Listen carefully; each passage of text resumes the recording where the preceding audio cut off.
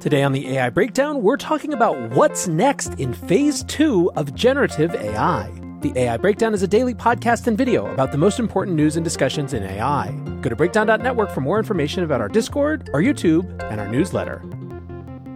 Welcome back to the AI Breakdown. Today we are doing another trend-type story and exploration that I think aligns with a lot of the things that we've been talking about recently, and that in many ways is trying to sum up some of where we actually are. Now, if you listened to yesterday's show, you heard me talk about Professor Ethan Mollick's essay, The Shape of the Shadow of the Thing. The way that he started was that he saw us reaching, quote, the culmination of the first phase of the AI era that started with the launch of ChatGPT. We talked a lot about what that meant, about my belief that we had been sort of converging around unleashing and exploring the full range of capacities of GPT-4, and that a lot of the big questions were what comes next. Now, the other big thing, though, that I've been talking about a lot over the past couple weeks based on the news of autumn AI product announcements represented not the race to bigger, better foundation models, but instead the integration of AI into our workflows, into our spaces. So just to quickly go through some of the examples of that, there was, of course, Meta's announcement, which they framed literally as introducing new AI experiences across our family of apps and devices. This included AI stickers in messaging. It included an advanced conversational assistant that would live inside WhatsApp, Messenger, and Instagram. And of course, it included their 28 characters that were played by a variety of cultural icons that were supposed to bring fun AI personalities to the experience of different users. Then, of course, there was YouTube.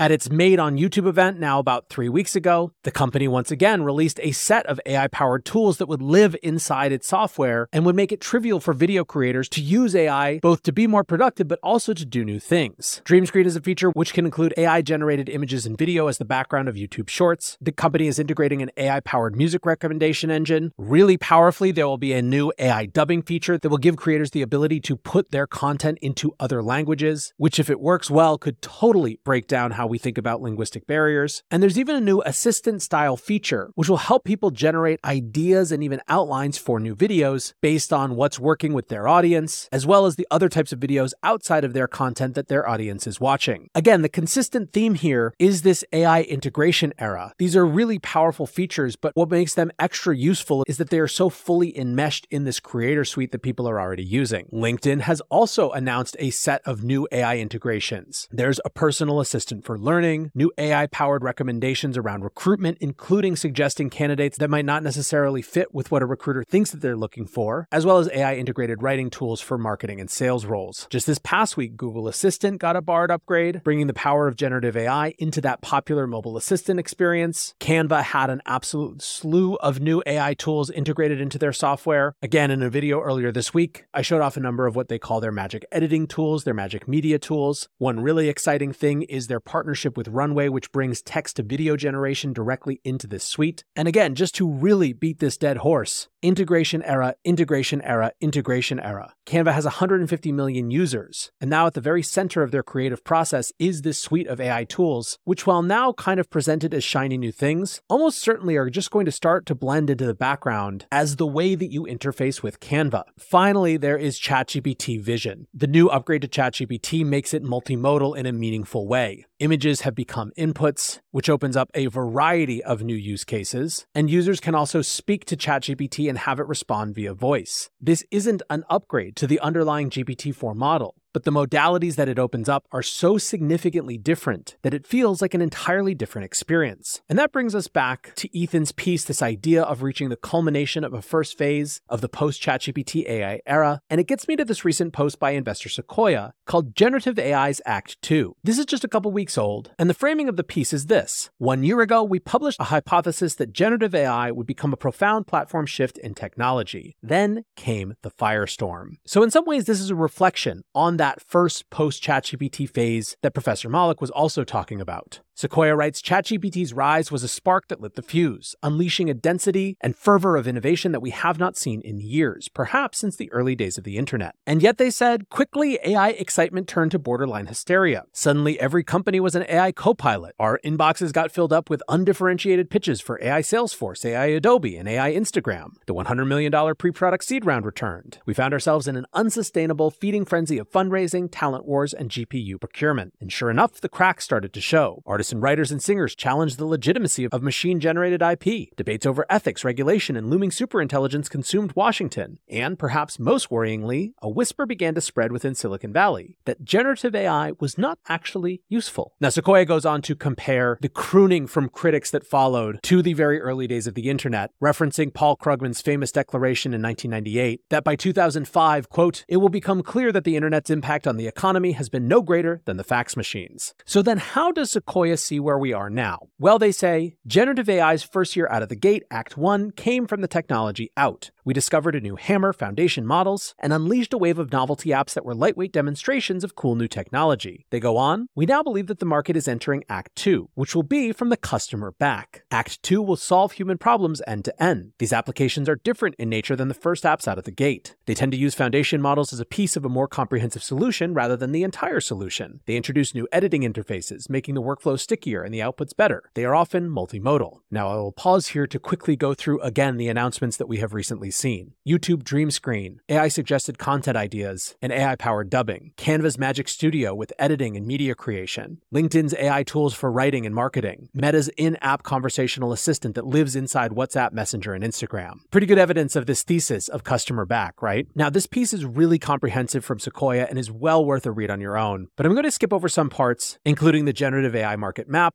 the generative AI infrastructure stack, and get to some of their reflections on what they got wrong and what they got right. Under what they got wrong, they list that things happened much faster than they thought. Last year, they write, we anticipated it would be nearly a decade before we had intern-level code generation, human quality videos, or human quality speech that didn't sound mechanical. Obviously, we have all of these things, and by the way, although maybe a little bit out of scope of this video, this I think is one of the most compelling arguments from the AI safety folks, that the fact that no one seems to have a sense of how fast these things are going to move, and that we have to keep revising our goalposts because things keep moving faster than anyone thinks is possible, is a compelling reason to try to take a moment, to take a breath even, and ask if they're going too fast. But back to Sequoia's reflections, they were surprised that access to GPU was a bigger problem than end-user demand. They note that it reintroduced consumers paying as an actual business model, which could be a net positive in the long run. There's a couple more, but the other one that I wanted to mention is number 5, the moats are in the customers, not the data. They wrote, we predicted that the best generative AI models, companies could generate a sustainable competitive advantage through a data flywheel. More usage, more data, better model, more usage. While this is still somewhat true, especially in domains with very specialized and hard to get data, the data moats are on shaky ground. The data that application companies generate does not create an insurmountable moat, and the next generation of foundation models may very well obliterate any data moats that startups generate. Rather, workflows and user networks seem to be creating more durable sources of competitive advantage. This again is something we've talked a lot about on this show, that if the choice is Canva's integrated version of these tools versus a totally new design suite that requires you to go change all of your workflows, even if it's 10 or 15% better in terms of outputs, might not be sufficient to get users to change their behavior. That's even more true on the enterprise level, where we see a lot of companies wanting to use providers that they already trust with their data rather than trusting a whole new set of startups.